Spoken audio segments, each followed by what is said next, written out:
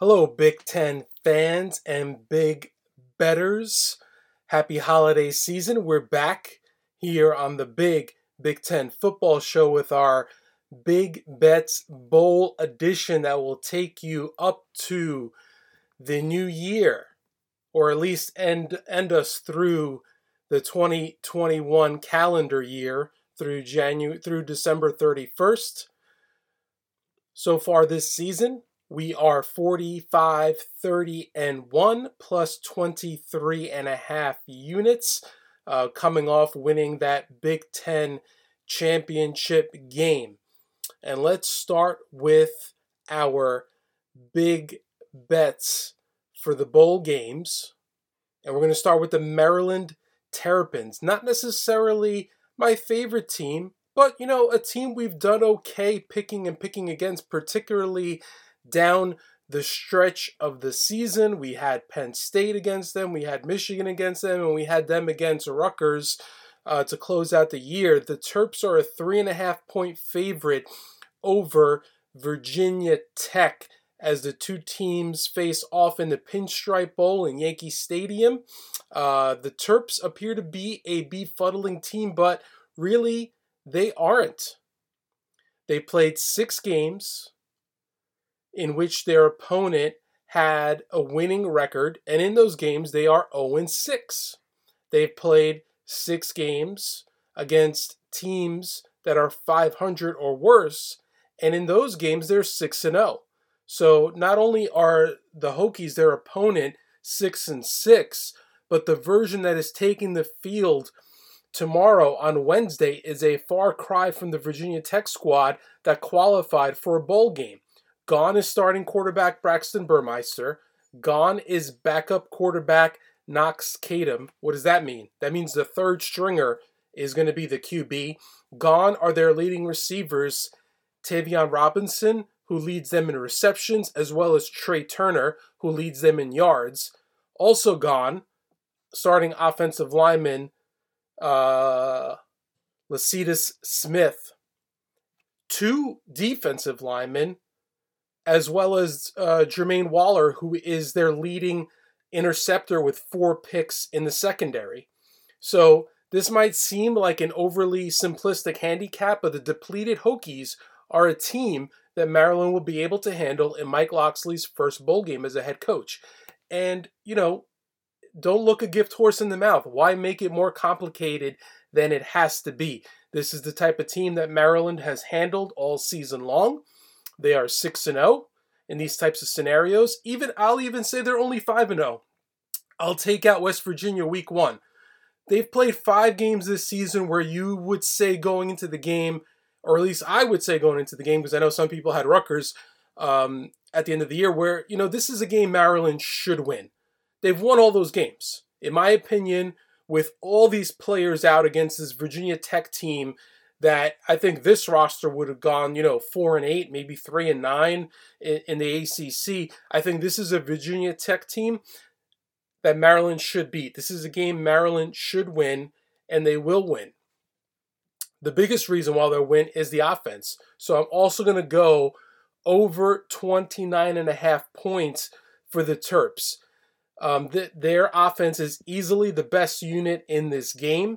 They're ranked 34th by SP+, led by the trio of Talia Tagovailoa, wide receiver Raheem Jarrett, who has 56 receptions. Talia has 24 TD passes, averaging 8 yards per pass. And running back Tayon Fleet Davis is averaging an impressive 5.5 yards per carry with 9 touchdowns. Throw in wide receiver Carlos Carrier, who has emerged late in the season, as well as tight end Okonkwo, and that gives the Terps 3 players who've had at least 5 TD receptions this season. SP Plus ranks Tech's defense 47th in the country. Of course, that's with all their players are going to be missing. As we mentioned earlier, some key guys, 2 defensive linemen, their top ball hawk. So in 4 games against defense ranked outside of the top 40 that Maryland has played this season, the Terps have scored at least 30 points each time with an average of 36.3 points. So the Terps, they live off chunk plays, 10th in the country when it comes to pass plays of 20-plus yards. How do the Hokies handle that? How do they defend that? They are 79th nationally in terms of allowing pass plays of 20-plus yards, 66 in terms of pass plays of 30-plus yards. This is simply a good matchup for Maryland. Too good of a matchup, in my opinion, to pass up, which is why we are going to take over 29.5 with Maryland. We're going to give you a couple more team totals here in terms of our big bets. West Virginia, under 19.5. That game is tonight. Sorry for giving you this one late, but I threw it in late. I just thought of it as I was putting this together. For those of you that have been listening to the podcast, you know I did a solo one for this bowl game, for the Minnesota game. So West Virginia, under 19.5 points in Minnesota's last 10 games, which is a solid sample size. It's almost the entire year. The Gophers have allowed 20 points just two times in their last 10 games, with a high of 27 to Iowa in a weird loss. I mean, they lost to the Hawkeyes. They gave up 27 points, but they only gave up 12 first downs in that game, only 277 yards. In a typical performance, that's not going to yield many points. They're ranked 11th in defensive SP+, so one of the top defenses, one of the most unheralded units in all of the country, and they're going to face a WVU team that is 73rd in SP+ on offense. And that same offense is going to be without their leading rusher, Letty Brown, who has opted out to prepare for the NFL draft. The Gophers finished the regular season ranked 4th nationally in total defense. 4th in total defense. They're 9th in passing defense, in rushing defense, as well as scoring defense. So it's a balanced unit that really gives up nothing easily at all, whether it's on the ground or through the air. In their past 10 games, that point total per game drops to 14.8 points per game, with 8 of those 10 opponents scoring 16 points or less. That even gives us a little field goal margin, little margin for error with West Virginia. And their current streak of 6 straight games of below 300 yards allowed is the best in the country. You throw in a ball control offense, some inside information from newly rehired offensive coordinator Kirk Saraka, who was an analyst on the West Virginia staff this past season. So he's definitely going to, have some deets on how to defend the Mountaineers. I expect the Gophers to really lock down West Virginia in this game. And one more big bet, that's going to be Arizona State under 17.5 points. The Sun Devils have been a run-first team this season as Jaden Daniels has failed to make the progress Herm Edwards hoped following his breakout freshman season. He's a junior, and his best season so far has been that true freshman year. Now they're going to have their top 2 running backs out. That's 21 rushing touchdowns lost, which means that's going to put more of a load on the quarterback. And that's a problem for ASU, as he is just as likely to throw an interception as he is a touchdown, maybe even more so, because he's got 10 TD passes to 9 interceptions, and he's going to be going against a Wisconsin defense that will have him on his heels. The Badgers are 5th in passing defense, and they're one of a handful of defense in the countries that has more interceptions defensively than touchdown passes. And it's frankly like a solid chunk. They've only allowed 9 touchdown passes while they've intercepted 15 passes. So I'm really expecting the Wisconsin Badgers to be disruptive, to disrupt this offense and maybe even create some turnovers. I'd be surprised if they don't create a couple of turnovers. And they're not just great against the pass, folks. The Badgers are dominant, absolutely dominant against the run, which is what was Arizona State's bread and butter going into the season.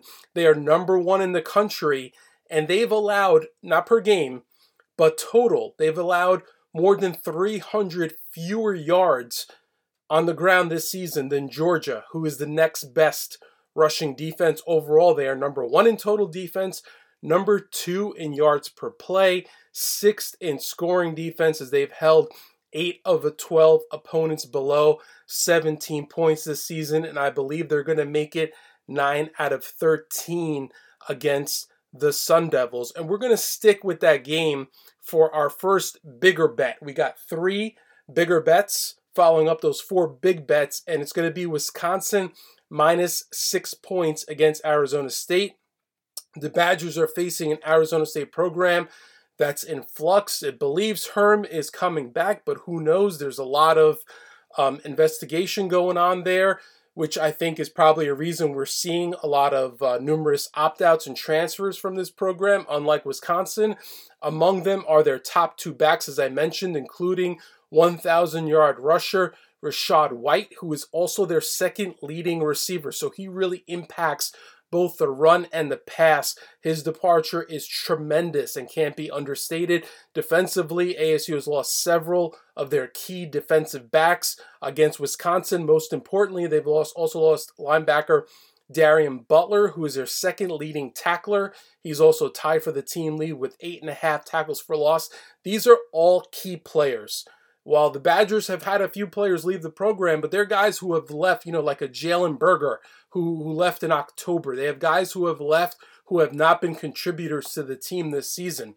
And while it hasn't been pretty offensively for Wisconsin, we got to be honest, it really has not been pretty at all. It's been downright putrid in some of these games.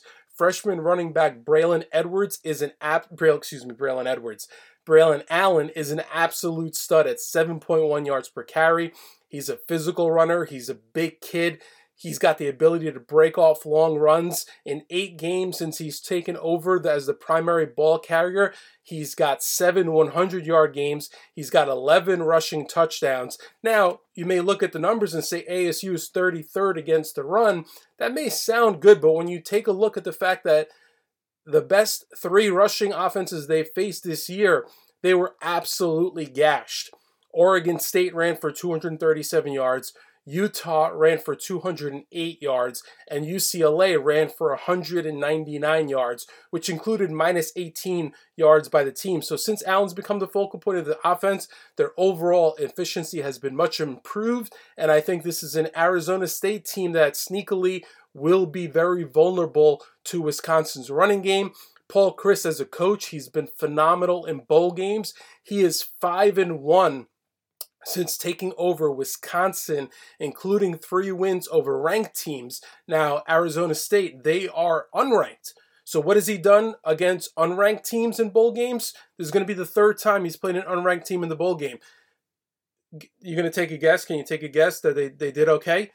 They beat beat Miami 35-3 in the 2018 Pinstripe Bowl. And 2 years ago, they took care of Wake Forest 42-28 in the 2020 Duke's Mayo Bowl.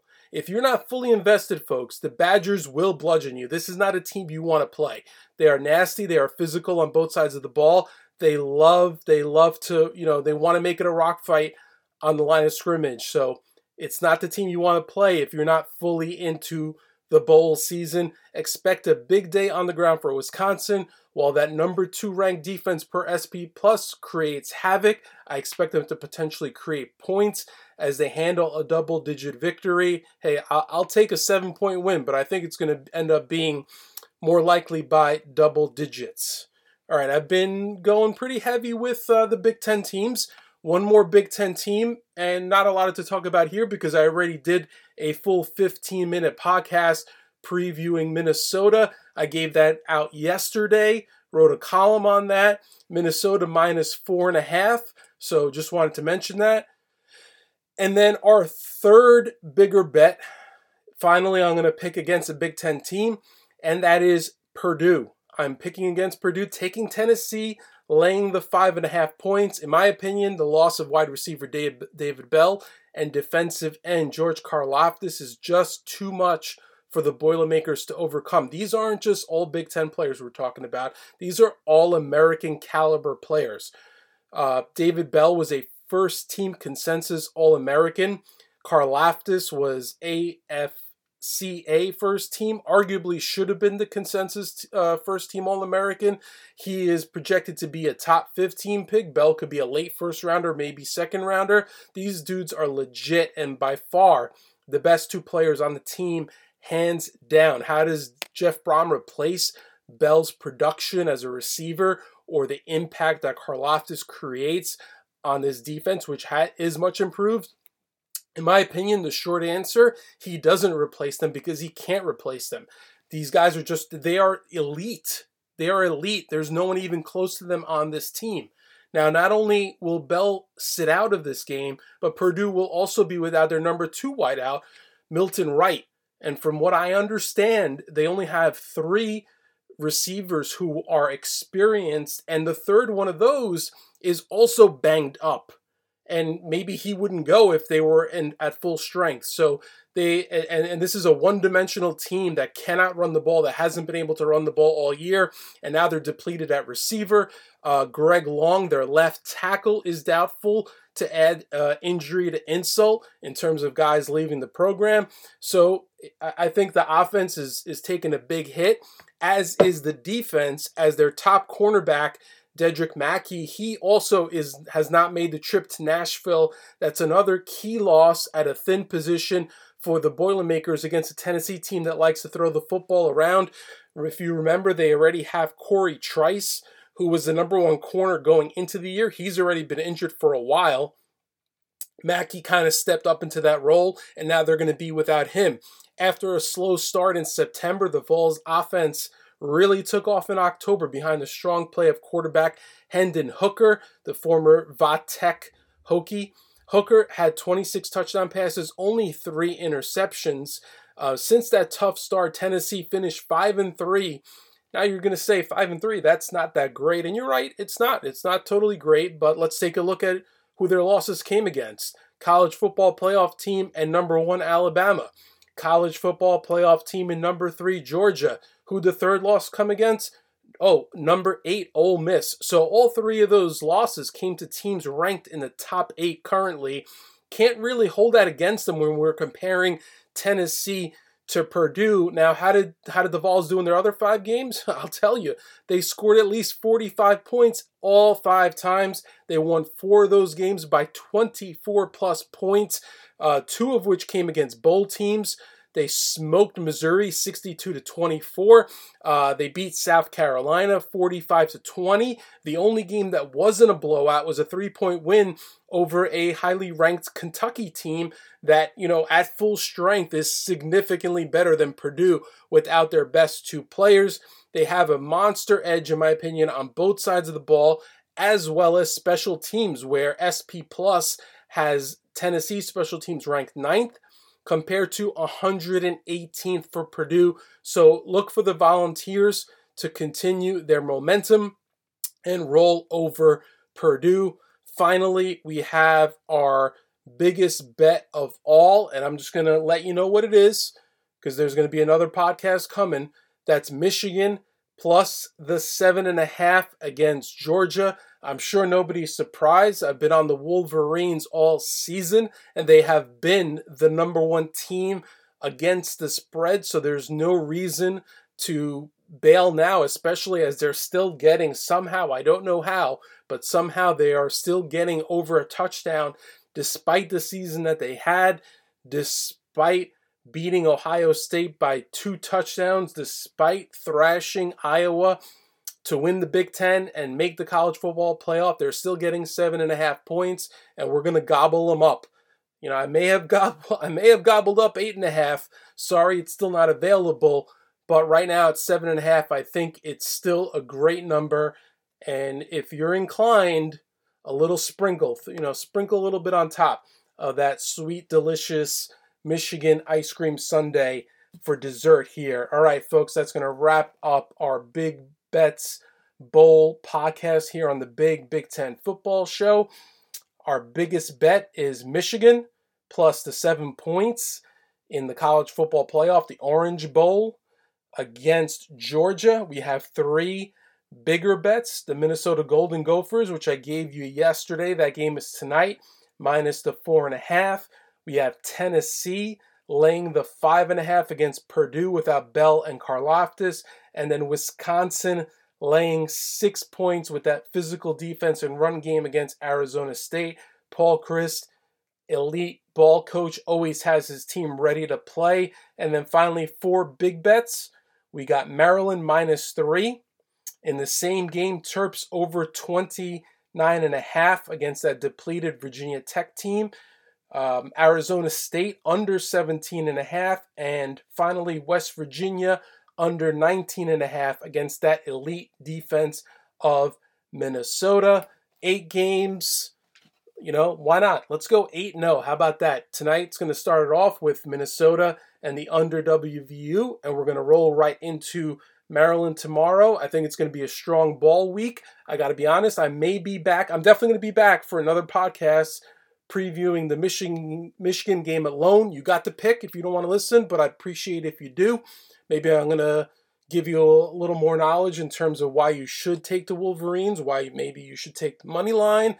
Maybe there might be some team totals involved. Who knows? But right now we're definitely on the Wolverines as our biggest bet in terms of the January 1st and on bowl games. I don't know. I'm gonna keep doing my research. Maybe we're gonna have another pod for the January 1st bowl games, but at this point, I can't promise anything. I've got to be honest. They all, as much as I hate to say it, they all might be passes. Especially when you factor in the value is gone now. I kind of liked Utah at the 6.5, maybe buy a half a point at the 7, figuring that Ohio State guys would opt out. Well, now that they have opted out, that line has dropped to 4 points.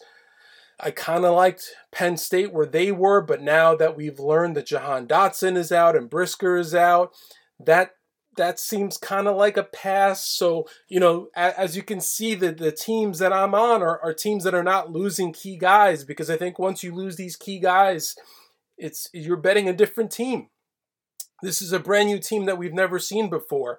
So I'm not gonna want to back aside that I'm not fully confident, and I'm not gonna want to give that out to you guys. So, but I think 8 plays between tonight and December, I keep saying January, between tonight and December 31st, I think if we do well here, we're all going to be scheduled and set up for a nice Happy New Year. Enjoy your holidays, and I hope you're all with a loved one to ring in the new year.